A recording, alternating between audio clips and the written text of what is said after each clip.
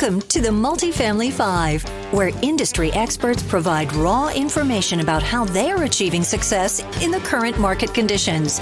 And now, your host, Dallas-based real estate broker, Mark Allen.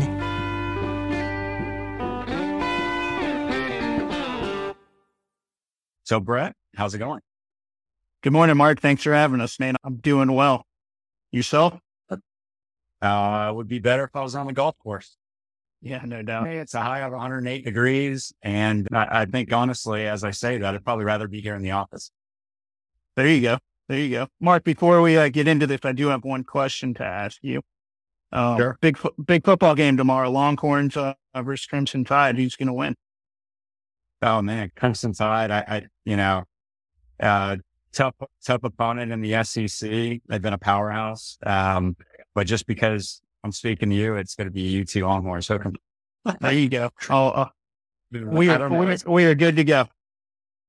Alabama's been the dominant force. So I wish them the best. I think because Alabama's been so dominant, anyone that plays them, I hope that they hook them and beat them. Nice, well-politicized answer. I like it. Well, good stuff. So, Brett, I don't know. Let's just open it up. Tell us, the listeners, myself, a little bit about yourself and what your current focus is. Yeah, sure. So I'm one of the partners of Fairmont Management Company. We are a third-party management company based in the DFW marketplace. We're a mid-sized management company strategically. We currently manage around 5,000 units in the DFW marketplace down to Corsicana. And really our focus is just providing hands-on management that works for both us and for the client. That's awesome. Well, great. I know. How many units do you have under management now? 5,000. Yeah. So not small, not huge, mid-size. So I like that size. It's a good, healthy size. You get the time and attention. Brett and I were just talking about all the asset management or property owner calls that he's got to hop on. So as owner of the company, he's very much involved. So I'm sure it's nice to get that level of service from a lot of the clients. So let's jump into this. I want to really talk, or at least start the conversation with, because I've heard some differing things. You know, in the great financial crisis, Todd always talks about the rent wars that were happening, and I don't think we're quite there yet. But I'm hearing some tidbits about that. And rent wars, for those that don't know, are basically competing properties in the area offering concessions, 1 month concession. Well, then you got to compete because the market's a little bit softer. So you got to offer a month, then it goes to 2 months, and then eventually it goes to lowering rents. And so in some of these high density areas, like here in Dallas-Fort Worth, like Lake Highlands, Vickery Meadow, Woodhaven, that tend to be a little more challenging operating environments anyways, just because of the density and competition.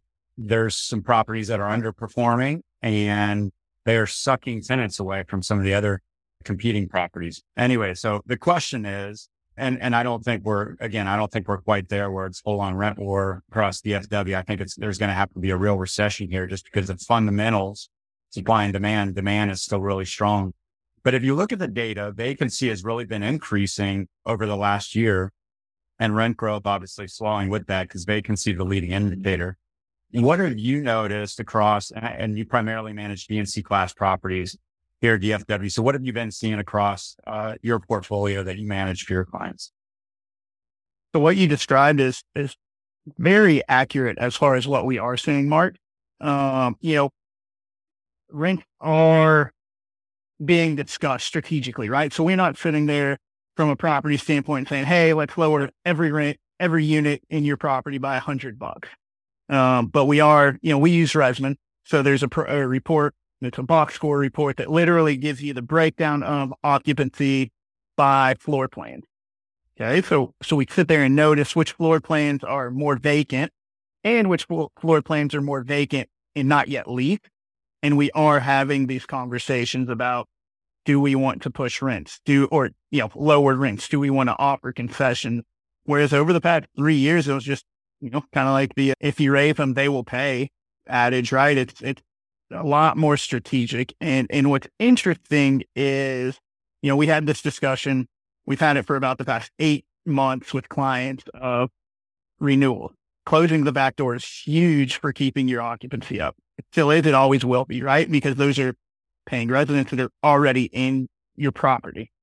Cheaper to keep them than it is to go get new residents.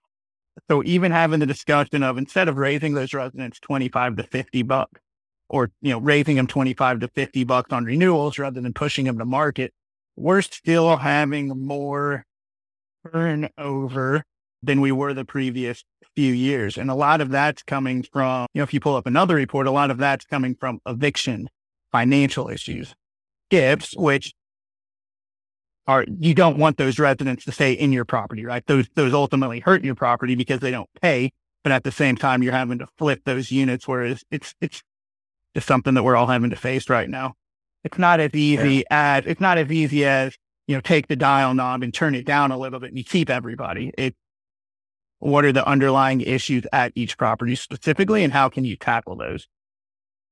Yeah, when I saw the vacancy really ticking up, and for the first time, dropping below the historic norms, or I should say occupancy below the historic norms, I'm like, and you break it down by asset class or by vintage.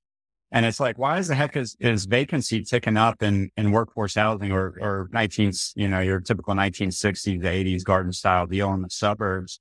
Cause they're not, you can't compete. If you're building a new product, the rents there's a huge delta. And I guess the only thing I can think of is, the amount of household being formed is being reduced. And I think as we've had some of these inflationary pressures, people are doubling up.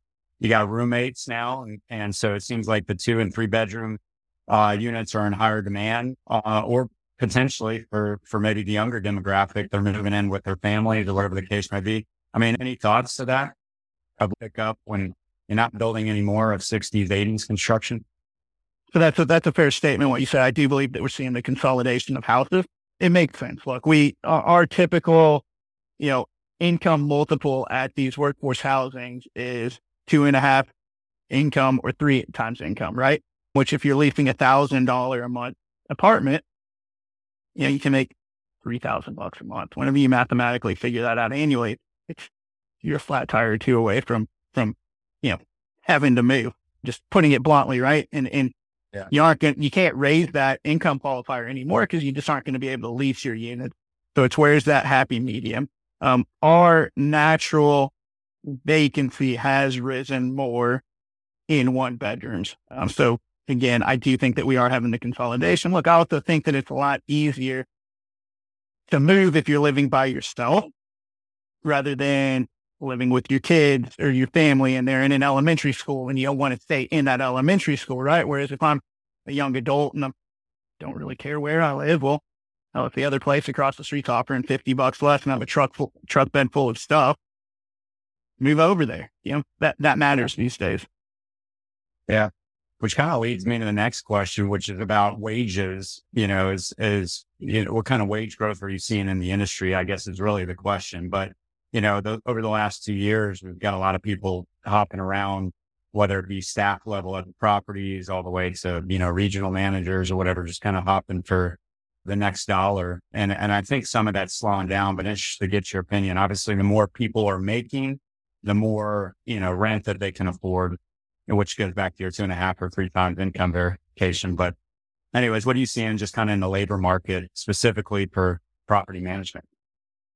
Do you remember whenever we could put together pro formas and the managers were making you could, put in 15 to 18 bucks an hour for a manager? That was brilliant, right? That wasn't that long ago.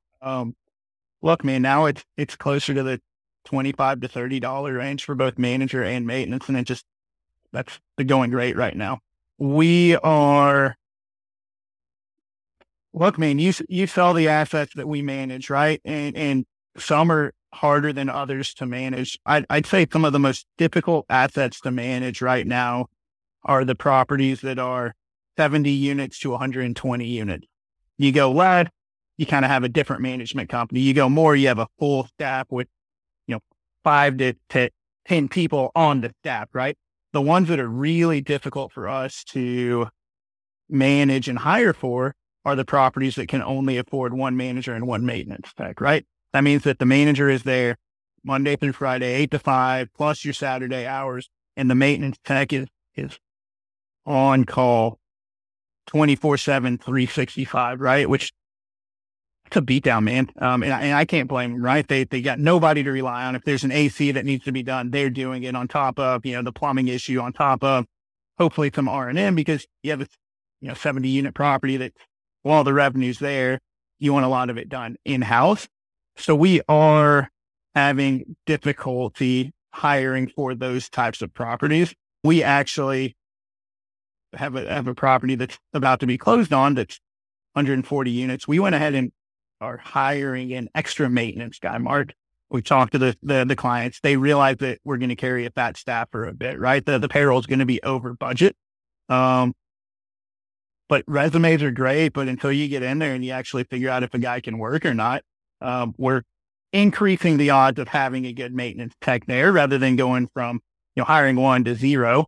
We'd rather start with 2. If one of them doesn't work out, go to 1. So there's various strategies, but man, the labor market's tough. It's still there. People are hopping around, and that's, long-winded question of, if you have a good person and they're good, take care of them. Don't wait for them to come and ask for a raise.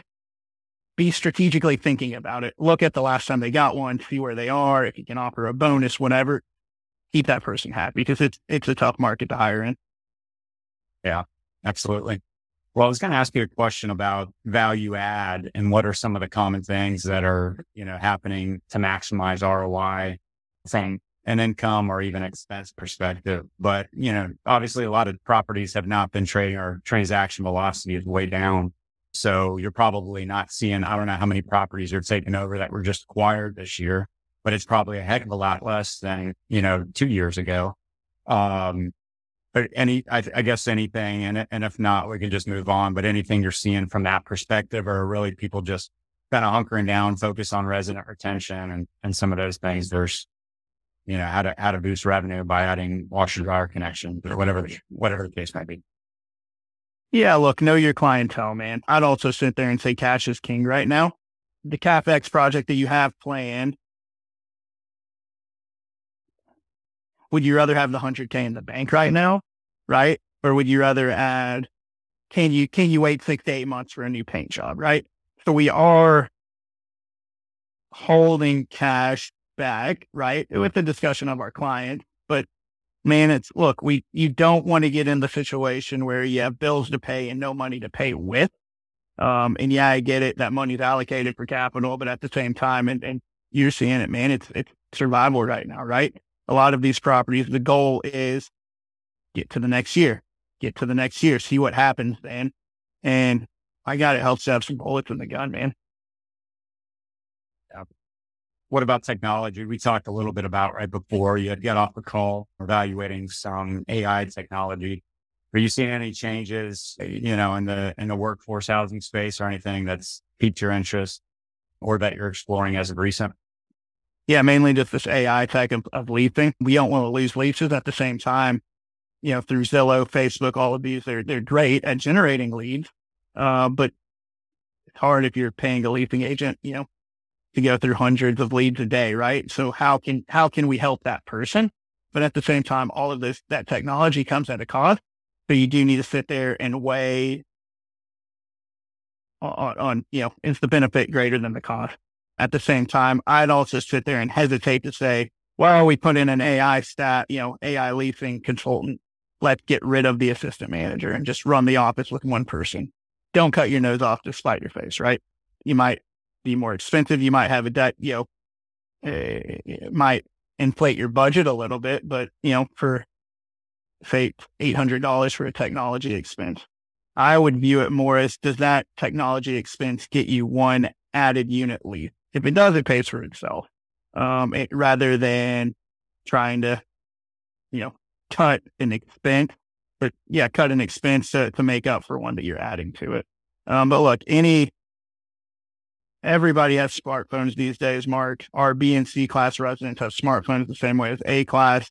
Really, all the technology for these apartments is just working more efficiently. And I don't think that it really matters from a class aspect. What about offshore labor, maybe, for different tasks, whether it be back office accounting all the way to, tasks that a property manager or leasing agent would do. I mean, here in brokerage, we leverage offshore, labor for underwriting, for marketing. We're working through a potential merger and acquisition with a New York City team and Eastern Europe. One of the partners of the firm is from Eastern Europe. And so he's built out an entire 30-person support team over there. And, they service, he said it's crazy. It's like some of the research folks there, New York City, better than some of the competitors do, because they've just been diving into all the data and research and maps and things and such for, 10 years time or whatever the case. But anyways, getting off topic, have you looked into any of that? No, that's actually really cool. We view ourselves as the fiduciary to your money. That's really what we do from a management perspective, right? All of our accountants sit across the hall from us. We get to see them on a daily basis. If you need a check cut, Mark, it's cut that day, right? If you have a question, they're there rather than us having to, wait 12, 15 hours to try and get an answer. All of our staff is on site. Now, we do use quite a bit of third party, companies that I don't really know where their staffing is, but we keep everything local and engaged in Dallas. Yeah. It's what we found. There's pros and cons, obviously, with each aspect. So it's like anything else. What are some of the common challenges that you're seeing some of your clients or property owners face? And then how is Fairmont addressing them? And maybe we've already touched on some of those. So if you can think of anything that we haven't touched on, it'd be great. One big word, man, money. You gotta have it, right? It's the golden rule. He who has gold makes the rules, right? So again, conserve your money. That can be from a renewal perspective, right? Not pushing your rent as high to keep that person there, foregoing the CapEx project that might not add the full amount of ROI to it. Keep some money in the bank. I mean, we've seen it. How often have you seen it where we're looking at properties together and they're just straight up looking at it from an income perspective, right? Like that property is doing everything that it's supposed to be doing, but the mortgage has just gone up and up and up to where we're both looking at like, what's going to happen? Keep the money. And that's really my one big thing that I'd recommend to anybody right now. Yeah. And who knows what the future holds, but who knows if there's actually going to be a soft landing or not. But that being said, you can probably still find articles of those that you're talking about rent wars in the beginning. But, when the property next door is offering 3 months concession, there was tenants that were living in those apartments for 3 months and then just moving to the next apartment for 3 months and then moving to the next apartment for 3 months and just trying to basically get by with free rent, not caring, what happens to their credit score or whatever the case might be, because they're just trying to survive. Hopefully, the fundamentals of the economy stay intact and we have that soft landing and not a recession. But, it's a reason to keep cash on hand. And I guess going back to that, if you look for the article, maybe it's there, maybe it's not, but Todd was telling me that apparently this was a big issue in the school system, because families were doing this and moving kids around and they were constantly changing schools every 2 to 3 months. And the kids, it's hard to educate a child whenever they're moving to a new school every couple of months. So anyways, apparently it was a big thing back in 2010 or so. So cash is king. Having worked with a lot of different types of owners over the years, y'all have been in business for what, 30 years or so? Going on 30 years. Yeah, 30 years. So you work with owners that have held for 10, 15, probably 20, 25, 30 years. Right. And then also, the typical value add model. So what can those property owners do to better communicate expectations and I guess just work better with you as a third party management company? Yeah. My favorite is viewing. What do you know? Yeah, my favorite is viewing that says, what's the destination? Okay. Where are we trying to get to? Where's the start? Where's the end? Okay. You're hiring us because we're good at what we do. Right. So if we're on Google Maps, if we take a left right here and then a right, rather than, you going straight all the way through, but we get to the same destination, it's okay. Right. I'd also sit there and view it from that point of what's the start, what's the end. Let's have periodic check-ins, because It's really easy to expect everything to happen really fast whenever you're sitting there managing from a computer screen. But that's not how quick it takes. That's not how quickly it always takes place on the property, right? So just knowing that and sitting there saying, man, we changed rent. Today's the 8th of September. You can't make a decision based on the 8th of September tomorrow, right? Or even Monday. You got to give it a little bit of time, right? So holy cow, why didn't we leave 12 units? We lowered it $200 today. Well, because you gave us 24 hours, right? And it might have just been a slow day. You gotta give your property the time to catch up to what your ideas are. And if you can have those two mindsets of finding out what the start and finish is and making sure that you're just on that direction, along with realizing that a little patience goes a long way, I think that you'll do very well right now. And patience matters, man. I mean, again, back to the point of we've seen some properties just straight crushing it, right? Get their debt service is higher and stuff like that. Can you have the patience to keep rolling with your business plan that for all intents and purposes is working? Or do you start to tinker with stuff on a daily basis that ultimately has a negative effect on the property? Yeah.